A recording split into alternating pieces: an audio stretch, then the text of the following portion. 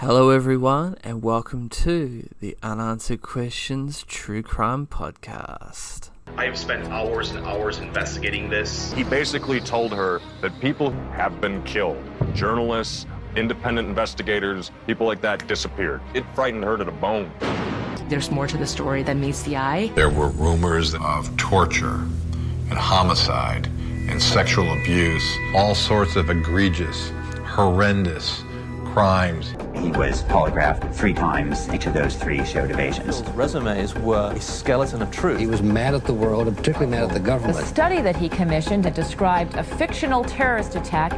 If people have died over this, it means you're getting close to the truth. You don't have to be a conspiracy theorist to say, what the fuck?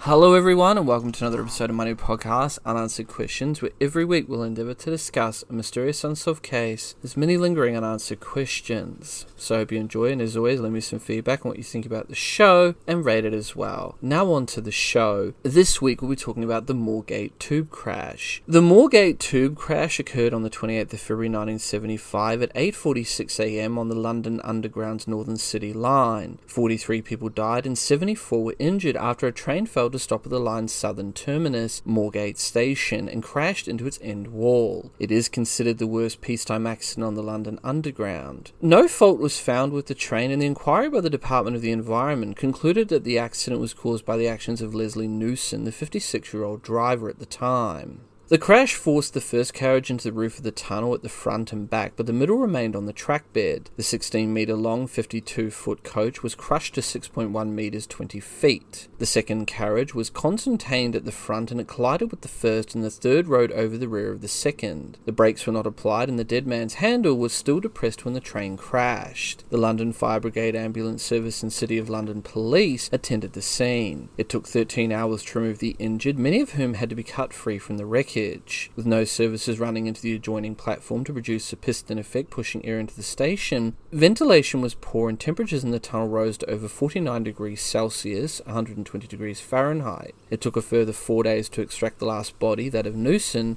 His cab, normally 91 centimetres, 3 feet deep, had been crushed to 15 centimetres, 6 inches.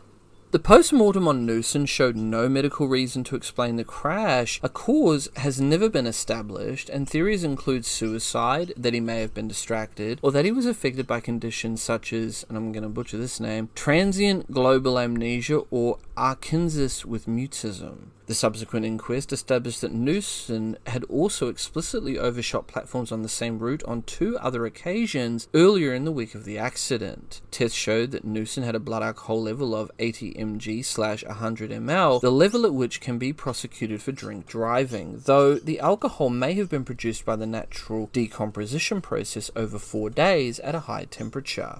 In the aftermath of the crash, London Underground introduced a safety system that automatically stops a train when travelling too fast. This became known informally as Moorgate Protection. Northern City Line services into Moorgate ended in October 1975, and British Rail services started in August 1976. After a long campaign by relatives of the dead, 2 memorials were unveiled near the station, one in July 2013 and one in February 2014.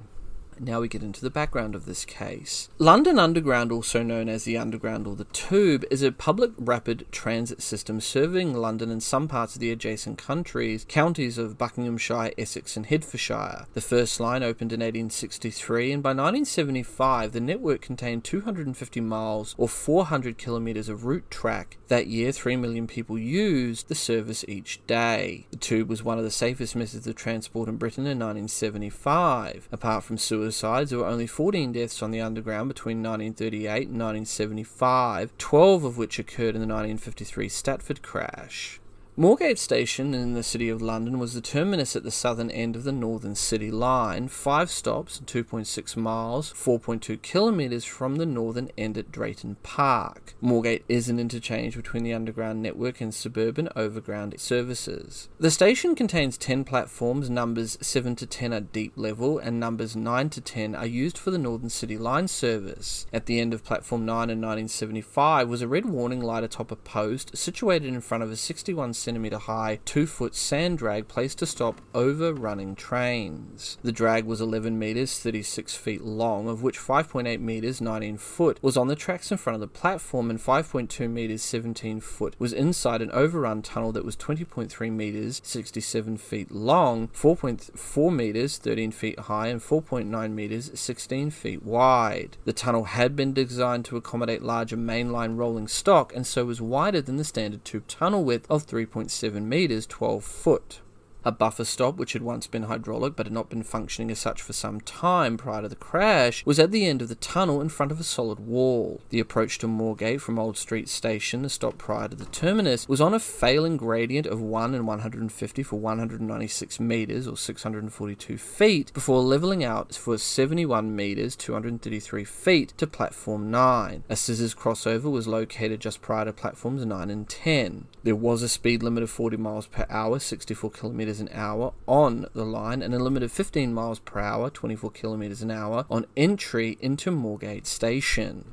From November of 1966, the Northern City Line ran 1938 rolling stock. Weekly checks were made on the stock's brakes, doors and compressors. All equipment on the train was examined on a 6-week basis, and the cars were lifted from their bodgies for a thorough examination once a year.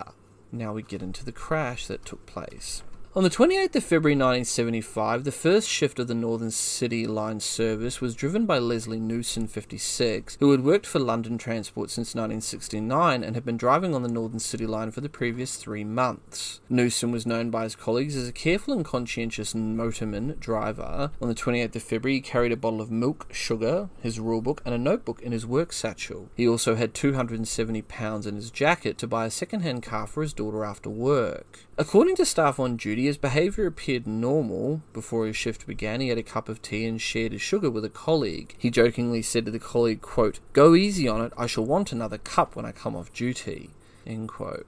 The first return trips of the day between Drayton Park and Moorgate, which started at 6:40 a.m, passed without incident. Robert Harris, the 18-year-old guard who had started working for London Underground in August of 1974, was late and joined the train when it returned to Moorgate at 6:53 a.m. A driver waiting to go on duty took his place until his arrival. Newson and Harris made 3 further trips before the train undertook its final journey from Drayton Park at 8:38 a.m, 30 seconds late. The train carried approximately 300 passengers. It was a Friday, and, as it was the peak of rush hour, most of the travellers were commuters. As the exit from Platform 9 was next to the overrun tunnel, the first 2 carriages were more popular with commuters and more full than the remaining 4. Although pupils from the nearby City of London School for Girls would normally have been on the service at that time, the pupils had a day's holiday as the school was in use for external examinations. The journalist Sally Holloway, in her history of the crash, observes that the number of casualties could have been higher if the girls had been attending school. After the train departed Old Street on its 56-second journey to Moorgate, Harris was bored and left his position at the guard's control panel, which contained the controls for the emergency brake, at the front of the rear carriage, and walked to the back of the train to look for a newspaper. He did not find one and spent his time reading the advertisements on the walls at the rear of the carriage. On arrival at Moorgate at 8:46 a.m, the train, which comprised 2 units of 3 connected cars, did not slow. It was still under power and no brakes were applied. It passed through the station at 30 to 40 miles per hour, 48 to 64 kilometres per hour. The signalman on duty later reported that the train appeared to be accelerating as it passed along the platform. A passenger waiting to take the return journey stated that newsmen appeared to be steering straight ahead and to be somewhat larger than life. End quote. Tests were later done on trains entering Platform 9 at slow speed. These showed that because of the station lighting, it was impossible to clearly see the driver's eyes. Witnesses standing on the platform saw Newson sitting upright and facing forward, his uniform neat and still wearing his hat. His hands appeared to be on the train's controls, as far as they could tell. The brakes were not applied and the dead man's handle was still depressed when the train entered the overrun tunnel, throwing up sand from the drag when the driver's cab crashed into the hydraulic buffer. The carriage was separated from its bogie and the coachwork was forced into the end wall on the roof. The first 15 seats of the carriage were crushed into 0.61 metres or 2 feet. The second coach was forced under the rear of the first, which buckled at 3 points into the shape of a V with a tail and had its rear forced into the tunnel roof. With the weight of the train piling up behind it, the 16-metre long 50-foot 2 front coach was crushed to 6.1 metres or 20 feet. The third car was damaged at both ends, more significantly at the leading end as it rode over the second. Javier Gonzalez, a passenger who was travelling in the front carriage, described the moment the train crashed.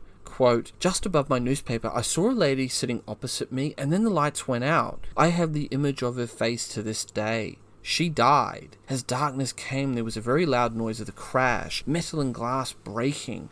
No screams, all in the fraction of a second. And 1 takes to breathe in. It was all over in no time." End quote. 42 passengers and the driver died. 74 people were treated in hospital for other injuries. It was, and remains, the worst peacetime accident on the Underground.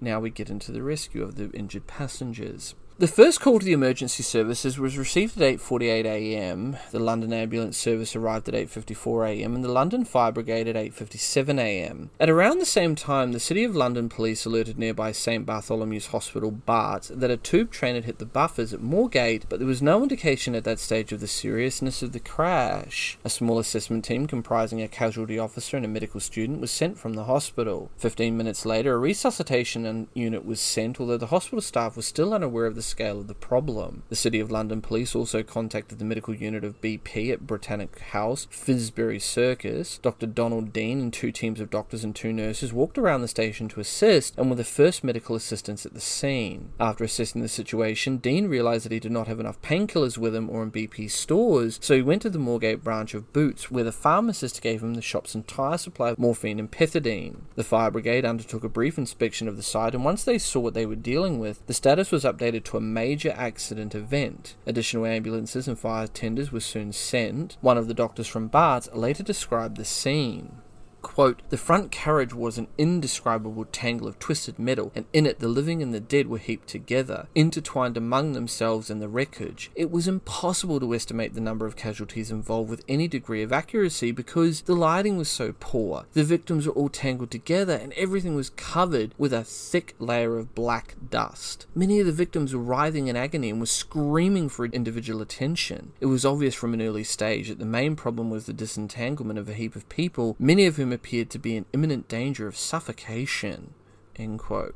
By around 9 a.m, the last casualty had been removed from the third carriage, and by 9:30 a.m, Moorgate and many of the surrounding roads had been cordoned off to allow space for the coordination teams above ground to manage the flow of vehicles, particularly for ambulances taking casualties to hospitals. A message was sent from the London Fire Brigade headquarters to all fire stations in London. It estimated there were still 50 people trapped and warned that this incident will be protracted. To make a clear passage through the wreckage for equipment, the emergency services and injured commuters, a circular route was organised through the carriages. Firemen cut holes in parts of the structure, including in the floors and ceilings of the carriages, through which it was possible to move, even if it meant crawling through some areas. At 10 a.m, a medical team arrived from the London hospital and set up a makeshift operating theatre on a platform near the triage team. Platform 9 was 21 metres or 70 foot underground, and fire and ambulance crews had to carry all the equipment that they needed through the station and down to the scene of the accident. The depth at which they were operating and the shielding effect of the soil and concrete meant their radios could not get through to the surface. Messages and requests for further supplies were passed by runners, which led to mistakes. One doctor requested further supplies of the pain-killing gas Entonox, but by the time the request reached the surface, it had been garbled to "the doctor wants an empty box."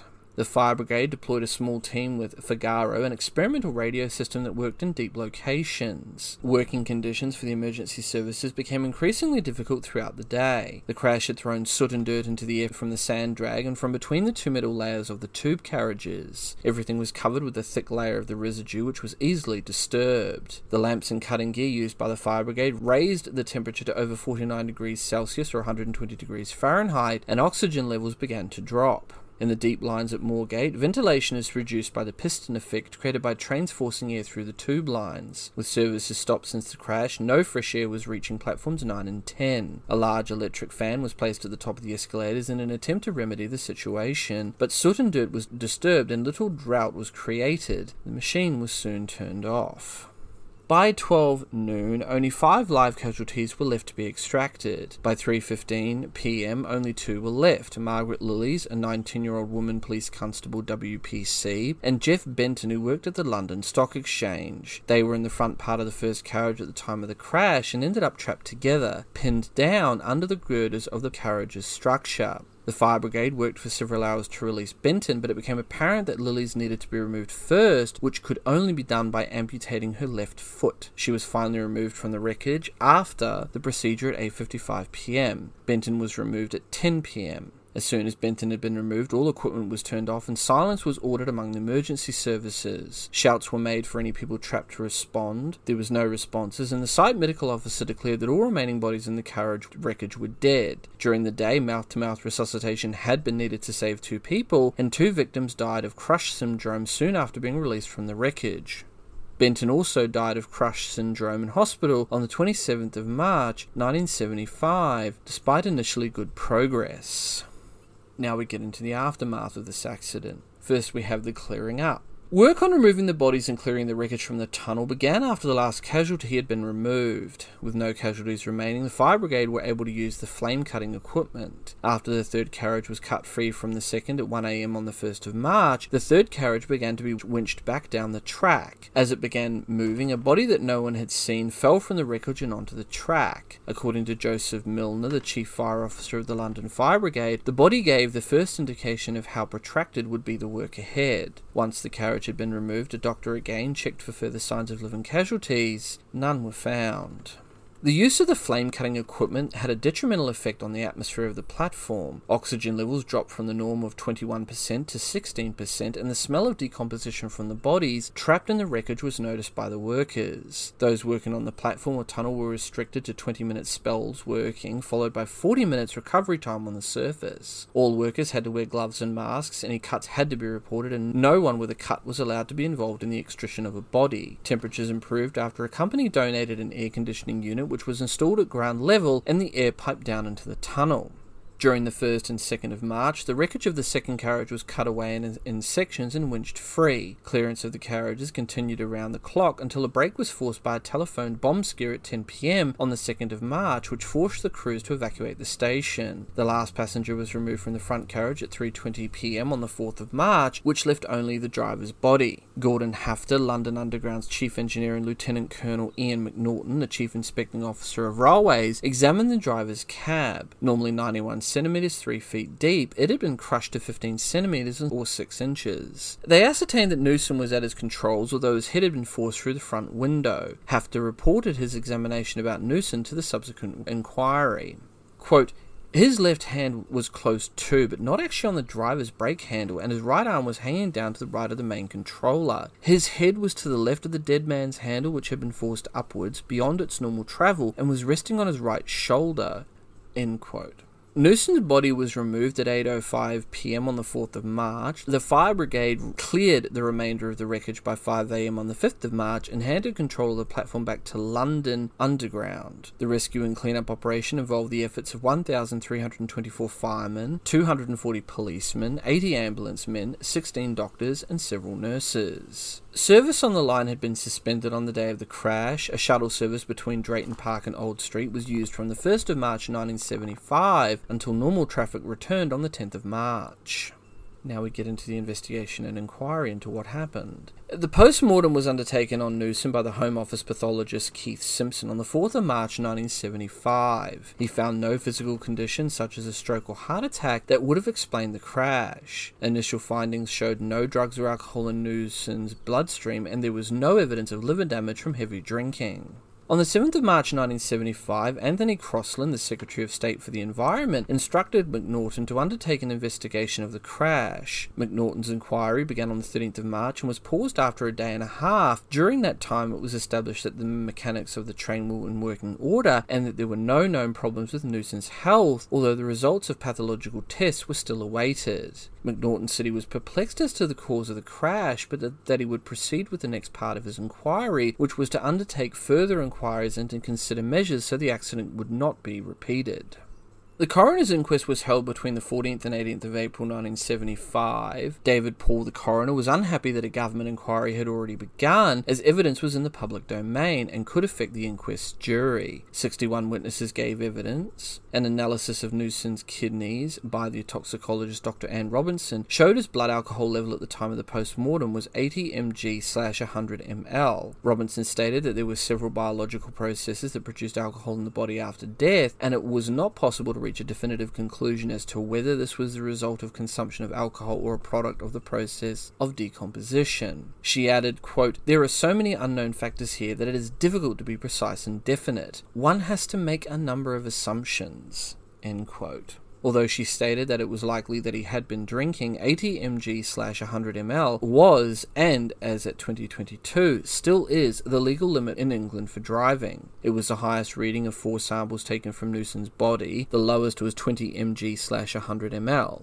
Newson's widow stated that her husband drank spirits only rarely. David Paul agreed that it was out of character with all he had heard, and agreed that further tests could be run on Newson's samples. On the final day of the inquiry, Dr. Roy Goulding, a specialist in the forensic examination of poisons, stated that while he reached the same results of 80 mg/100 ml, his conclusions differed from Robinson's. Goulding stated that as alcohol was naturally produced in the blood after death, it was not possible to confirm that Newson had been drinking prior to the crash. Several of Newson's colleagues reported that they had no suspicions that Newson had been drinking and that his behaviour on the morning of the crash was normal. David Paul asked Simpson to comment on the findings relating to alcohol levels. He informed the coroner that, quote, "It is generally accepted that as much as 80 mg/100 ml may make its appearance in a decomposition body after 4 days in a relatively high temperature," end quote. The jury returned verdicts of accidental death. On the 19th of March, a memorial service was held at St. Paul's Cathedral, London, attended by 2,000 mourners, including representatives of the emergency services and Newson's widow and family. McNaughton published his report almost a year later on the 4th of March 1976. He wrote that tests showed no equipment fault on the train and that the dead man's handle had no defect. From x-rays, it was clear that at the moment of the crash, Newson's head was on the dead man's handle. There were no electrical burns on his skin or clothing to indicate an electrical fault. McNaughton observed that because of Harris's lack of experience, he could not have taken any action to stop the accident from happening, although he thought the young man displayed himself as idle and undisciplined. He concluded that the accident was solely due to a lapse on the part of the driver, motorman Newson. Given the inquest findings relating to alcohol in Newson's bloodstream, McNaughton examined the possibility that Newson was drunk. He received expert advice that even if Newson had drunk significant alcohol to achieve a blood alcohol level of 80 mg/100 ml, it would not account for the crash. McNaughton also examined the possibility of suicide by Newson, but considered it unlikely given other indications, including Newson's plans for purchasing a car later in the day, and that he had driven the route without error for the preceding 2.5 hours. During the inquest, Harris testified that Newson had also overshot a platform 3 or 4 days before the accident had occurred, and a passenger had also reported a second overshoot by Newson that week. The suicide expert, Bruce Danto, stated of the overshoots, quote, "That does not sound like a misjudgment to me. That sounds like a man who is getting the feeling of how to run a train into a wall," end quote. McNaughton investigated the possibility that Newson may have been daydreaming or distracted to the point that he did not realise the train was entering Moorgate. McNaughton concluded that as the train went over the scissor crossing before the platform, it would have been brought the driver to his senses. It was also likely that Newson would have realised his circumstances before the train hit the wall and would have thrown his hands up in front of his face in a reflex action. Medical evidence presented to the inquiry raised the possibility that the driver had been affected by conditions such as transient global amnesia or Arkansas with mutism, where the brain continues to function and the individual remains aware, although not being able to move physically. There was no evidence to indicate either condition. To positively diagnose Arkansas with mutism would depend on a microscopic examination of the brain, which was not possible because of decomposition, and transient global amnesia leaves no traces. McNaughton's report found that there was insufficient evidence to say if the accident was due to a deliberate act or a medical condition. Quote, "I must conclude, therefore, that the cause of this accident lay entirely in the behaviour of motorman Newson during the final minute before the accident occurred. Whether his behaviour was deliberate or whether it was the result of a suddenly arising physical condition not revealed as a result of post-mortem examination, there is not sufficient evidence to examine, but I am satisfied that no part of the responsibility for the accident rests with any other person, and that there was no fault or condition of the train, track or signalling that in any way contributed to it." End quote.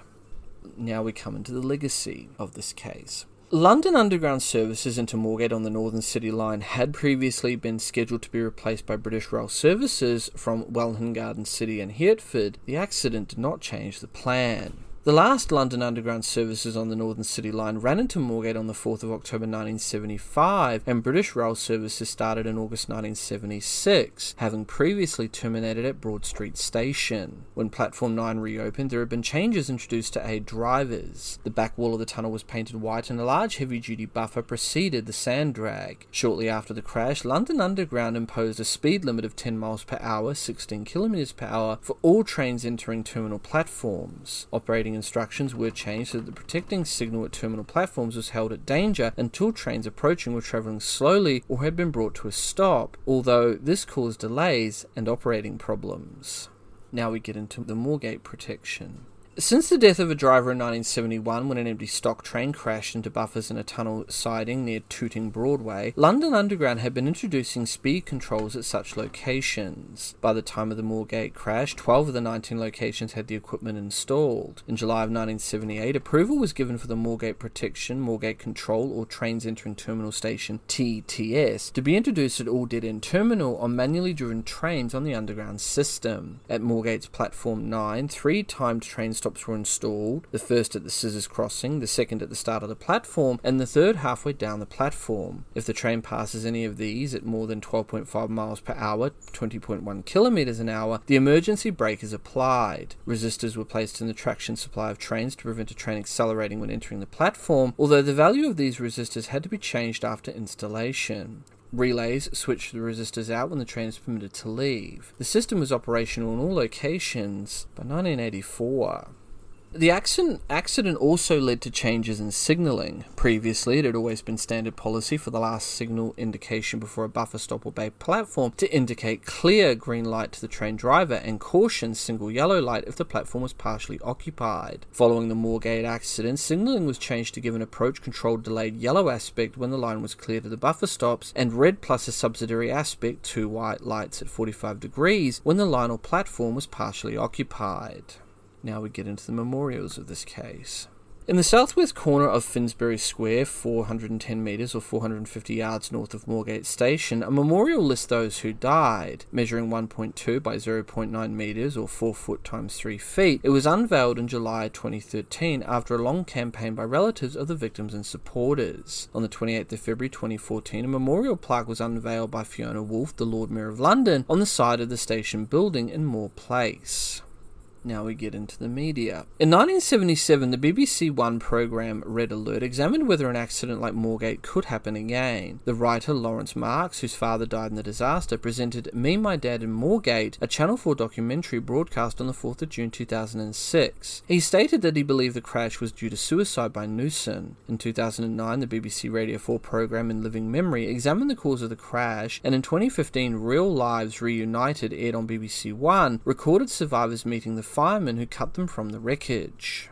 To this day, the reason behind the crash and exactly what happened remains unexplained, and to this day we still don't know exactly what Newsom was up to and why the crash was caused in the first place. To this day, it all remains unknown, and we may never really know what happened.